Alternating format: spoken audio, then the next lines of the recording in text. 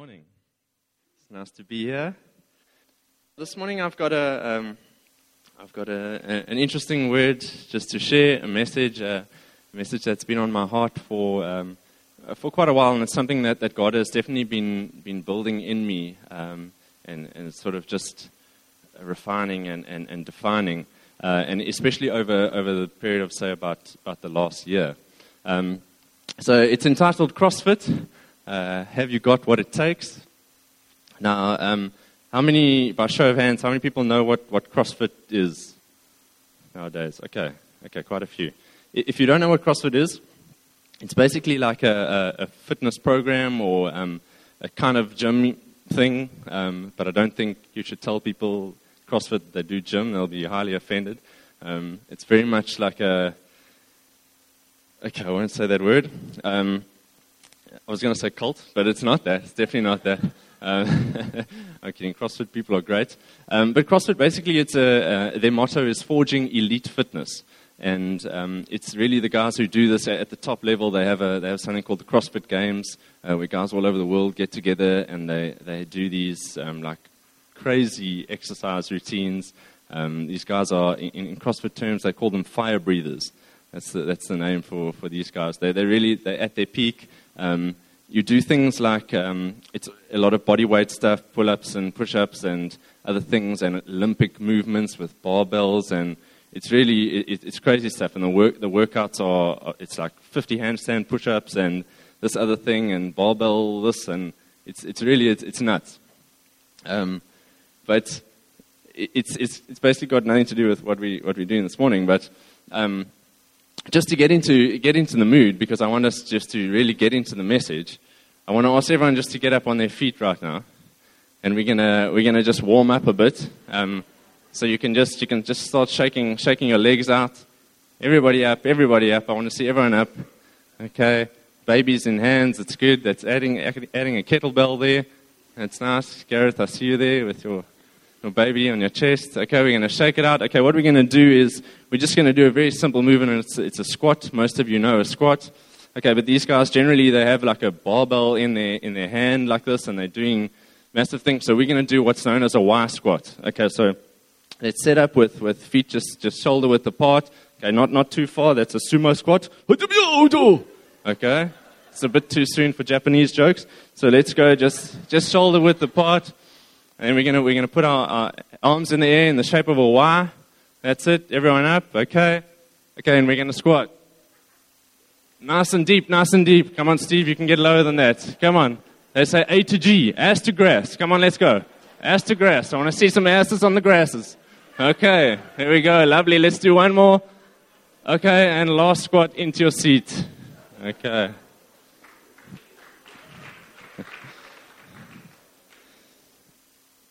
Okay, so we're nice and warm and we're in the mood here. So straight off the back of the Y squat, I want to ask you a why question. And that is, why are you here this morning? What is your motivation for being here? And I think most of you will say, well, we're Christians and this is what we do. So then I'm going to ask you, why are you a Christian? What is your motivation? Why do you do this thing? Why do you come here? Why do you come to this place that we call church? Why do you sing songs to God and pray to Jesus and fellowship with these people? Why do you associate with all these other people who call themselves Christians? Why do you call yourself a Christian? Why are you following Jesus? What is your motivation for that? And I think some of us will go sort of to the beginning and we'll say, well, we believe in a higher power. We believe that something created us. We believe in a God. And as a result, we would have probably read the Bible. We would have read the stories there. We would have heard the message of Jesus. And we would have realized that there's a heaven and there's a hell. And if we believe in Jesus, if we accept the message of Jesus and believe in our heart and confess with our mouths, then we can be saved. Then we can spend eternity with God in heaven. So that's a pretty good reason, I'd say. Yeah, pretty good reason to be here, heaven and hell. No one wants to go to hell. A few of us might have gone a bit further. We've read and we've seen that Jesus, he modeled the life. He lived the life here on earth, and we can see the results of that. So we try and mimic that. We try and mimic the life of Jesus here, so that as he promises, we can have freedom here on earth, and not just freedom in heaven one day. So we try to follow Jesus, and that's why we're here. We come and learn at church. We just try to do the Christian thing, the good thing. And then others of us might have gone further, and we've realized that God actually calls us to something. He gives us a great commission, as it's called, to go out and to make disciples of people. We realize we can't do that on our own, so we come here and we get fed, we get edified, and we go out again, and we spend time with other Christians, so we can just learn how to do it well, do it properly. So those are possibly some reasons, and you've probably got a few more. And I hope that it's a question that you think about. If it's a question you've never asked yourself, I think it's a very important one, and one we need to ask. And that is why I am actually asking this morning. I think we need to know what we believe. We need to know what we stand for. We need to know why we do the things we do. And I also believe that it's foundational to everything that we do. What we believe, why we're here, that's what makes us get up every day. It's the reason we do the things we do. It's the reason why we make the choices we do. How we fill our time every day. What we do with our day-to-day time. This is the foundation for it if you actually think about it. Of course, it will determine our reward one day, I believe, as well. But this is why I'm doing it. I believe that God has a purpose for my life. I believe He has called me to something. He has called me to something great. And I believe that if He's calling me, He is calling you too. I think that this life we live, our expectation of it, God has so much more for us than we could possibly even imagine. And we just, whatever we think this life could be, we have no idea. We have no idea what God actually has for us. It's more than this mundane and average existence that I think most of us settle for. And like I said, it's not an exclusive call to me as a collective, as a Christian, as a follower of Jesus. You are called to something so much bigger than yourselves. You're called to be great. Here's a sobering thought. God doesn't need you. He really doesn't. His work will be done here on earth. His kingdom will come, and that's whether you like it or not, whether you're in it or not, whether you sign up or not.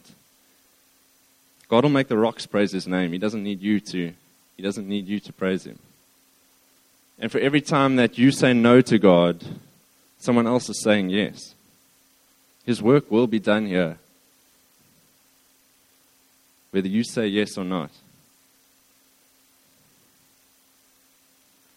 It's an absolute privilege to be called by God. It's an absolute privilege to have a call on your life, to have a purpose from the God who, if you're here and you believe that there's this God who created things, it's an absolute privilege to be called by this God who made the heaven and earth, who made the people around you, the complexity of the people around you, and everything, every living thing that we see.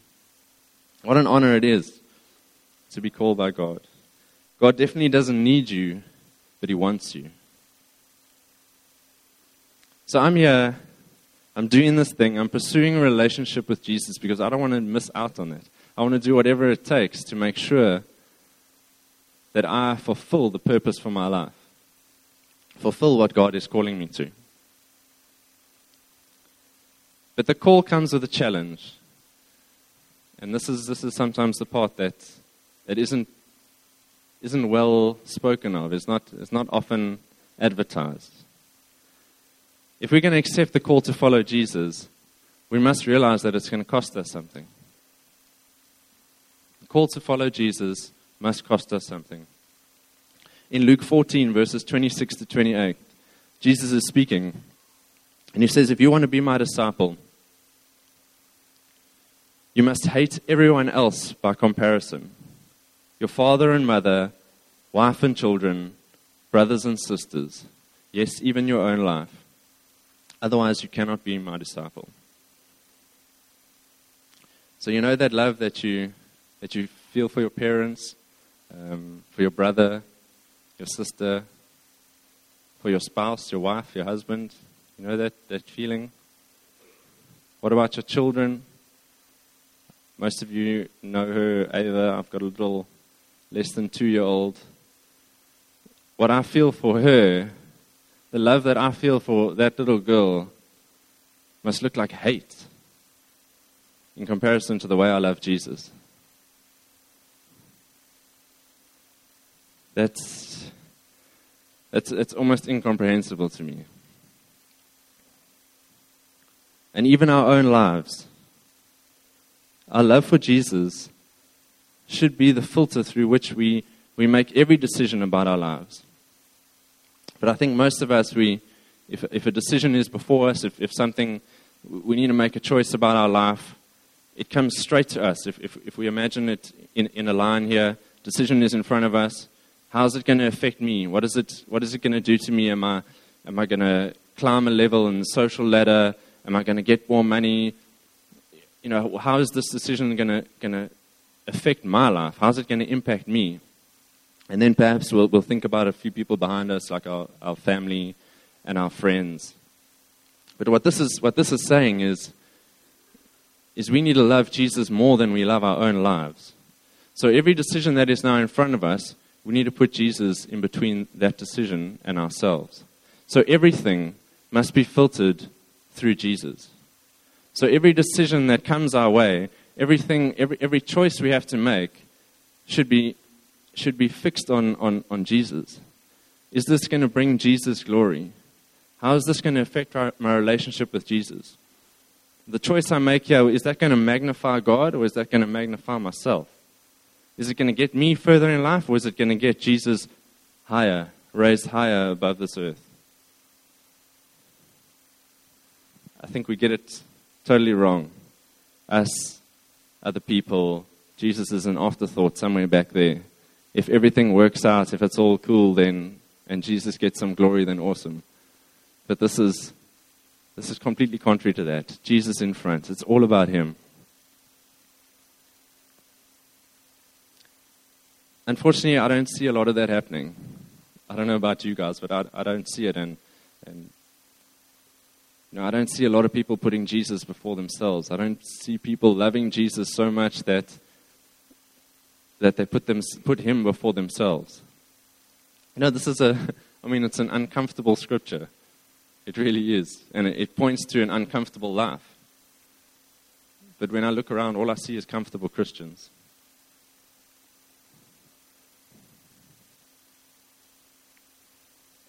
I think we've taken Christianity and we've turned it into the default religion. Occasionally you'll get a form that says you have to, you must fill in your religion. I remember when Facebook first started, right in the beginning, when most of the world was kind of jumping on. Well, East London, we probably were about 10 years late, but we got on there at some point, and everyone was getting on, and there was a field there for your religion that you could fill in. And also the profiles looked very different. There was quite a bit of emphasis on your information. So you would fill in, most people would fill in Christian, and you could see it and you could compare. And of course, you were going on to everyone's profiles and seeing this and that and that. And I was surprised by the amount of people who I saw filled Christian into that field as their religion. We've just turned it into the default thing. Well, I'm not a Muslim. I'm not a Hindu. I believe in a God, so I'm not an atheist. And hey, I was at that Christmas service in 2012. I was there, so Christian. We've turned this Christianity thing into something that I actually call moralism. It's like morally sound people are Christians. That's the kind of definition that we've given Christianity nowadays. As long as you just don't do really bad stuff, if you just do some good stuff, you're a moral person, then you're a Christian. I don't murder, haven't committed adultery, I don't swear much, drink a little bit, not a lot, don't smoke, don't do drugs. I'm a Christian. I do some good stuff, give 5 rand to the car guard, not even a 2, 5 rand. I'm a good person. By default, I'm a Christian. I don't think that Christianity was ever supposed to be a default religion.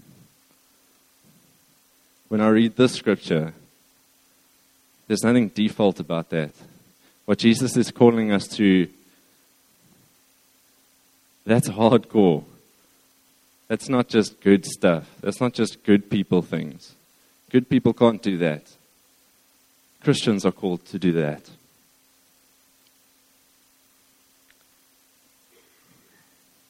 Verse 27 says, if you do not carry your own cross and follow me, you cannot be my disciple. What does carrying a cross actually look like? And what is that? We have a picture of it. Most of us have watched things like The Passion of the Christ, the Epic Bible mini-series, and the Bible movie that came from that. But so we kind of know, we've got this visual of what Jesus actually looked like when he was carrying this cross. And in the Epic mini-series, it's a very vivid picture. We have Jesus carrying a massive, heavy block of wood on his back. He's barely on his feet most of the time. The blood is running. He's beaten, he's bruised, he's broken. And along the way, he's getting spat on and jeered at and mocked. And all the while, he's carrying this cross, and he's going up a hill to go be crucified on the very thing that he's carrying, the most humiliating of all deaths at the time. That's what carrying a cross looks like. There's a visual for you of what carrying a cross looks like. How many of us are carrying our cross? And yes, Jesus is not calling us to literally take out our cross out the cupboard every morning, put it on our backs and walk to work. Hey, imagine us all on the highway like, hey, cross is looking good today. Shiny. Jesus isn't calling us to that. He's not calling us to literally take out a piece of wood and walk around with it. But what Jesus did here, the representation of him carrying the cross, is in complete obedience to God's calling. God called him to come and to die for us, to reconcile us to himself.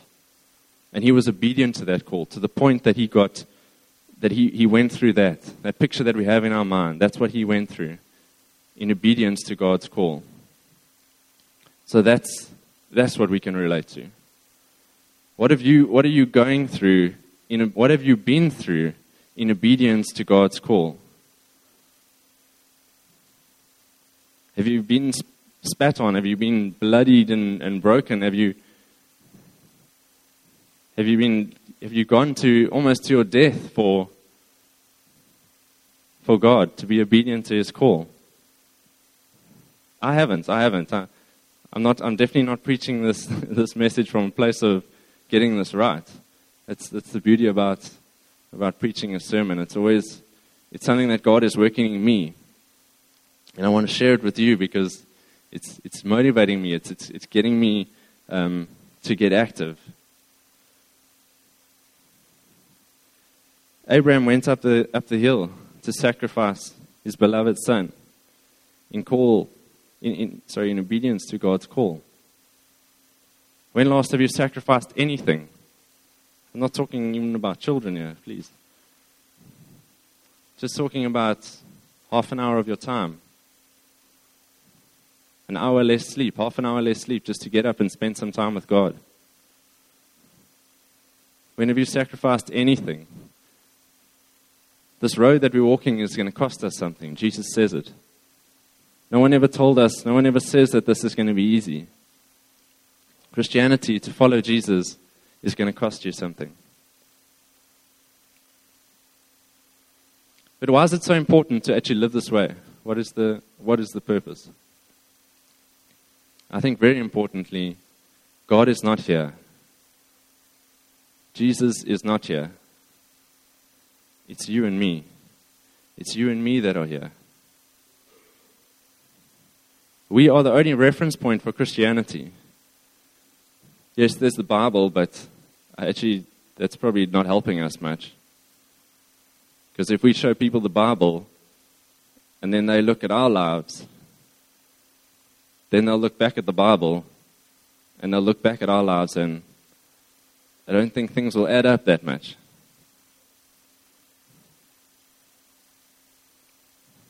There's an immense responsibility on us as Christians. Our lives need to point the way to Jesus. We are the only example of Christianity here on earth. So when people look at us, they need to see Jesus. And I think Jesus knew this was not going to be an easy task. So in verse 28, he goes on to say, "But don't begin until you count the cost. For who would begin construction of a building without first calculating the cost to see if there's enough money to finish it?" Don't begin until you count the cost. I think each of us has at least someone we know who's become a Christian and walked away from it. Sadly, I think we probably know more than one. Some of us, a handful of people. I did it myself when I was, I think, about 12. I came to Jesus, and by about 17, I had got in with a different group of friends and started partying a bit, and kind of just left Jesus behind. Because I didn't count the cost. I was young. I didn't really fully understand everything, and it probably wasn't very well explained. But I just walked away, perhaps not because it was hard, but because the world was so much more appealing to me than Christianity. And I think, sadly, the church is partly to blame. We as the church are partly to blame for this. We preach a gospel that's sugar-coated, that tastes nice, just to get people through the door. A mega church, a big church, that's a win. People come into Jesus. Are they really, though? I sometimes want to just barricade the doors and say, no, don't come, because you're getting half a gospel here. And you're actually just going to end up worse off than you started. Okay. Breathe. I know that was a hectic little passage there. But I'm not here to deflate us. I'm here to motivate this morning. But it's important. It's important we know the gravity of the choice we made, the gravity of being a Christian, the weight of that. So this is where what God has sort of been working in me. I've realized this simple thing, a simple phrase, and that is to do hard things. What I mean by that is, let me put it this way. There's a guy, John Henry Newman, who's some old Anglican dude. He says it this way. He says, to take up the cross of Christ is no great action done once for all. It consists in the continual practice of small duties which are distasteful to us.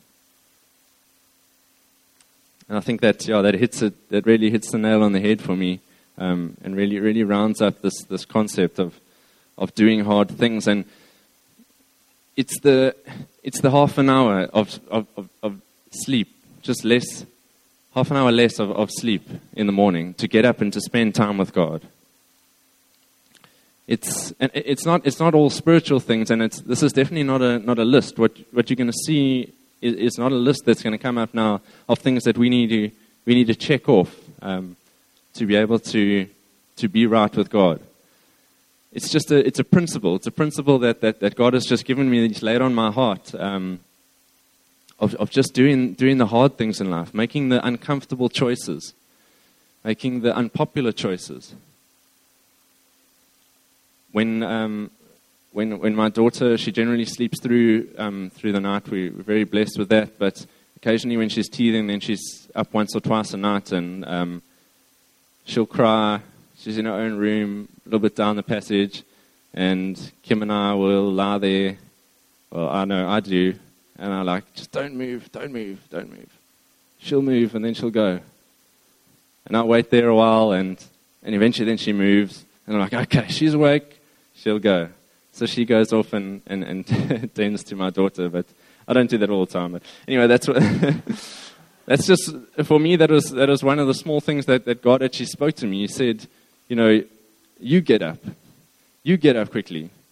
And that's not doing anything for me and my relationship with God. That's not doing anything for the kingdom. But as a husband, I should be serving my wife. I should constantly be giving my best and giving of myself for her.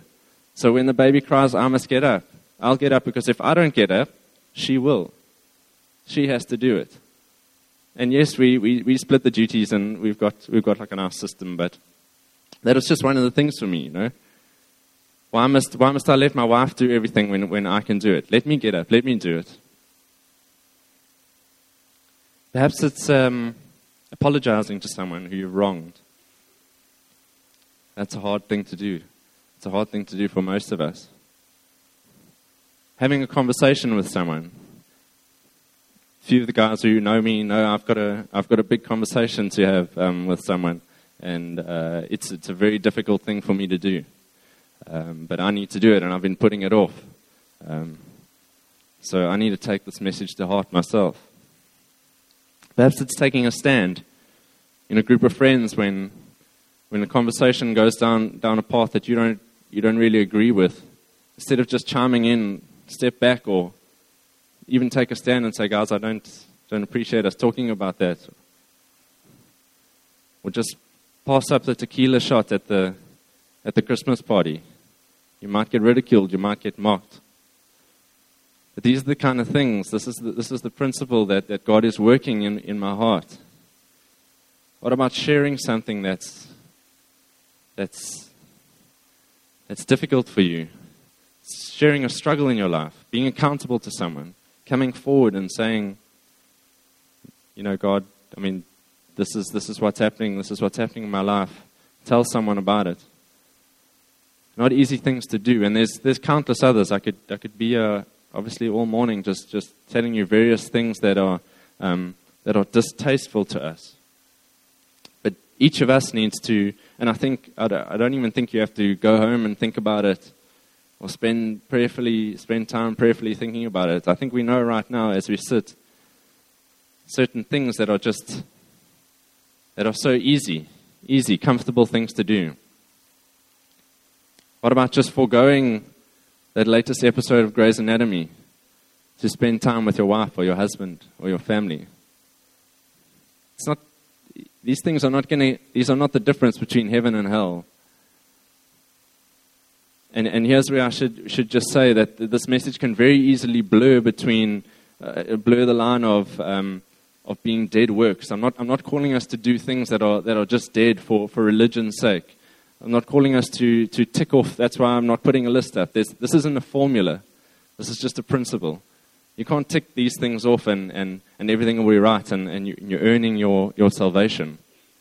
It's not about that. This message is coming from a place where God is calling us to something great. God is calling us to greatness. And you can go home this morning and you can go back and you can do good. It's good to do good. I don't mind. You can do that. But I've heard it said that the biggest threat to greatness is goodness. The author of Hebrews says this in chapter 12, verse 1. He says, therefore, since we are surrounded by such a huge crowd of witnesses to the life of faith, there he says it, all eyes are on us. We are surrounded by a huge crowd of witnesses. Let us strip off every weight that slows us down, especially the sin that so easily trips us up. And let us run with endurance the race that God has set before us. Can we say endurance? We do this by keeping our eyes on Jesus, the champion who initiates and perfects our faith. Because of the joy awaiting him, he endured. Can we say endured? He endured the cross, disregarding its shame, Now he is seated in the place of honor beside God's throne. Think of all the hostility he endured from sinful people. Then you won't become weary and give up. After all, you have not yet given your lives in the struggle against sin. Quite a bit of endurance in that passage. For us to become cross-fit, for us to become fit enough to carry this cross, we need to build endurance. We need to do the hard things in life that are going to make it easier to do the things that God is calling us to. If you've received a purpose, a call from God, a specific purpose in your life, I can guarantee you that it won't be a path that is paved with gold. There's going to be some tough choices to make. It's going to be a tough journey. If you can't get up half an hour earlier, if you can't just break your sleep by half an hour and get up and spend time with God, how will you ever go through that thing? How will you ever get through that tough period that God is calling you to in order to fully achieve your purpose? How many runners do we have here this morning? Imagine a few. A few hands. There we go. Okay. I think most of us, even if we are runners, we've probably laced on some shoes before, stepped out the door. And I think the very first time we did that, if we expected to run a 42-kilometer marathon, we're probably aiming a little bit too high. And I'm sure there's some people who can just run out the door and run 42 Ks. Bless them. But we need endurance to run a race, to run a marathon. You need to endure, and to endure, you need to train. You need to build yourself up. It's mornings. I used to do a bit of trail running. I have ITB issues, so it's a bit of a mission. But I really enjoyed my running, and I used to race fairly competitively in like the 10 to 15 to 20 kind of kilometer category. So I was up in the mornings and I was running, and I was running in the evenings if I didn't get a chance in the morning, and on the weekends I was doing a few hours just out in the bush somewhere on a path, and I really loved it. I love just to go and explore, and that's what really ignited the passion in me. But once I started to race a bit, I realized that I needed to do some hard work. So I was up and I was doing it, and that's just a fraction of what marathon runners go through, and Ironmen and all those guys. I only know a little bit of it. And then of course there's nutrition, and there's sleeping right, and cross training. Yeah. Not that funny, clearly. But there's various things that you need to do to build up the stamina and build up the endurance to be able to run this race. God calls us here to run the race with endurance that God has set before us. I believe this path, this life that Jesus has laid before us is not a 100-meter sprint. It's a marathon. It's an ultra marathon. It's an eternal marathon.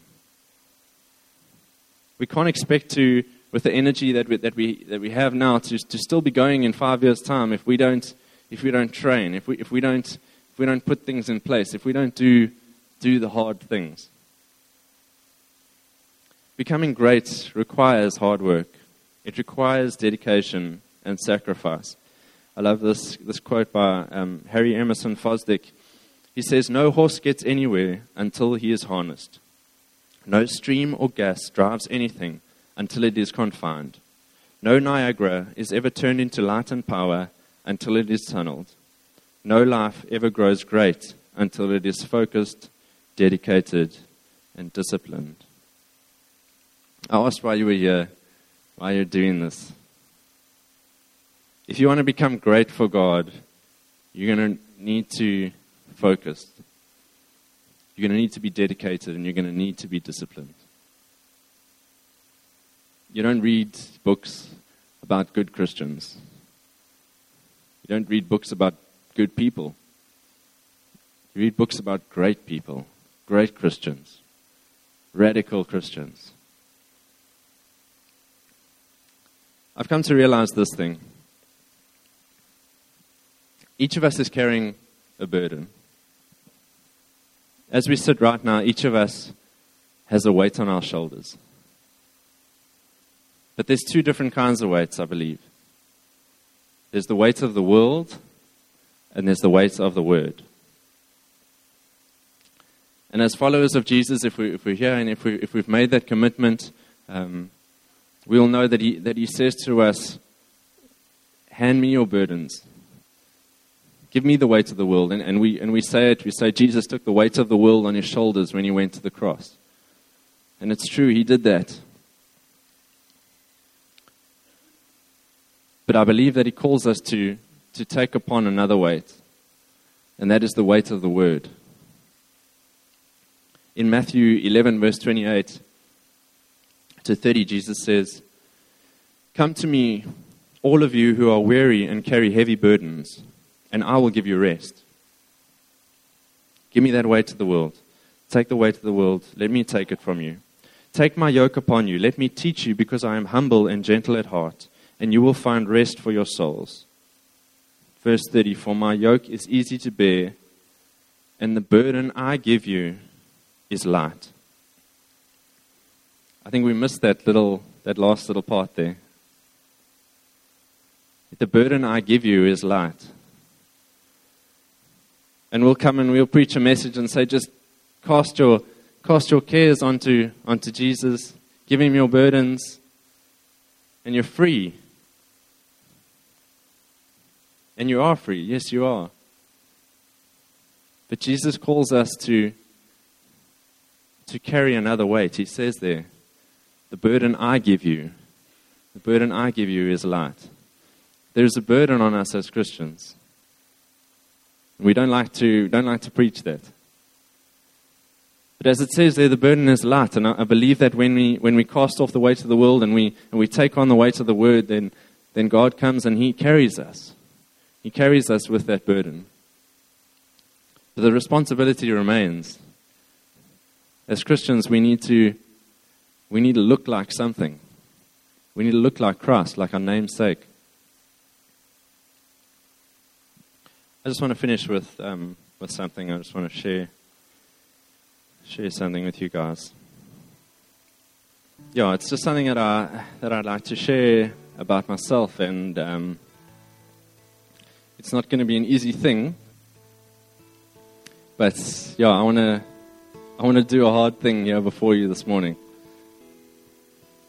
The devil uses the temptation of lust and pornography in my life to disconnect me from Himself, disconnect me from God. He uses it to disconnect me from my wife and from my family.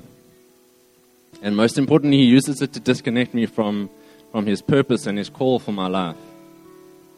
And I know this is generally the stuff reserved for men's meetings and men's camps. So I apologize if it makes you uncomfortable, but I just want to be obedient to what God is telling me. And this is where this message is coming from. This is what's on my heart. This is why it is on my heart. And the temptation remains. It's an ever-present thing. For most men, it is. And sadly, the devil succeeds in this area more often than I'd like. And as a result of that, I've got to put boundaries in place, and I've got to do things. I've got to do the hard things. I've got to get into the Word. I've got to spend time with Jesus. I've got to forego that hour, half an hour of sleep, and get up and get into God's Word. Because in God's Word, there's no place for that kind of stuff. I've got to come here to church. I've got to get into fellowship with you guys. because you're my example. You're my example of who Jesus is. I'm accountable weekly to a friend. We meet weekly and we discuss things, and we can quite easily just discuss the weather for a couple hours or what we've been doing in life. But it's up to me to tell him, listen, man, I'm struggling with this thing. And I've found an incredible amount of freedom in standing up at some of the men's camps and other men's meetings and just sharing about this. And I've had the opportunity to minister with guys and pray with them, and God has really used this stronghold that the devil thought he had on me to really bring him glory. So I've really found an incredible amount of freedom in this. And there's probably a number of guys here who have heard me speak, and I'd like to apologize because I've stood and I've said that I'm waiting for God to take this thing away from me, to take this temptation away from me. And I believe He can do that, but I'm not going to stand around and just wait for it to happen. Because until such time as I start opening my hand and letting go of things and making hard choices in this life so that I don't be distracted from what God has for me, then He's not just going to take it away. And for you, it's other things. This is what's driving me. As the head of my home, as a husband and as a father, I hold the life of my wife and my daughter in my hand. And every time that I'm outside of the will of God, I open them up to potential demonic activity and whatever else. I'm supposed to be the example as the head of my home, as an elder in this church, alongside Andre, the pastor, Sonica, and the other elders. We are partly responsible for the spiritual well-being of you guys. I realize that this is the stuff that matters. This is what matters in life. My wife, my children, you guys, the responsibility I've taken on as a leader of this church is what counts. I'm not willing to throw that away just because the devil comes with temptation. But it'll happen. The devil will win if I don't do anything about it. I need to be aggressive. I need to attack this thing. And I want to challenge you guys to do the same. Again, there's things that I do. My wife and I used to love watching series. We'd sit and watch a few shows in the evening, but I don't want to get involved in someone else's life, some fictional character's life, and wonder if the doctors are going to save that person or who's going to die. I want to get involved in my family's life. I want to get involved in the people who are right in front of me. I want to get involved in their lives. So I limit my TV time now. That's just something I don't want to do. I'd rather just spend time with Kim and with Ava. Switch the TV off and have dinner together. Go out on the weekend. So many more better things to do with our time. That's not even spiritual stuff. For you, it's going to be different things. There are hard things in our lives that we all need to do if we want to fulfill the purpose that God has called us to. If we want to be great for God.